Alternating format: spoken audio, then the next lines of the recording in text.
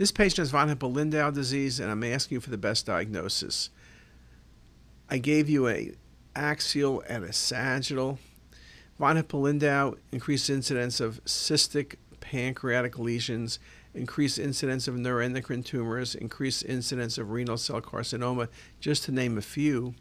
But they also have lesions in the cerebellum and also the spinal cord.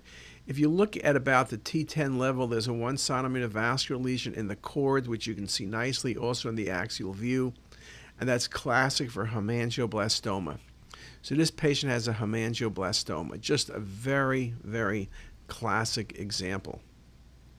We are seeing more von Hippel-Lindau patients. You need to be very careful reading the cases. There's so many different lesions. You need to really pay attention, particularly to the spine.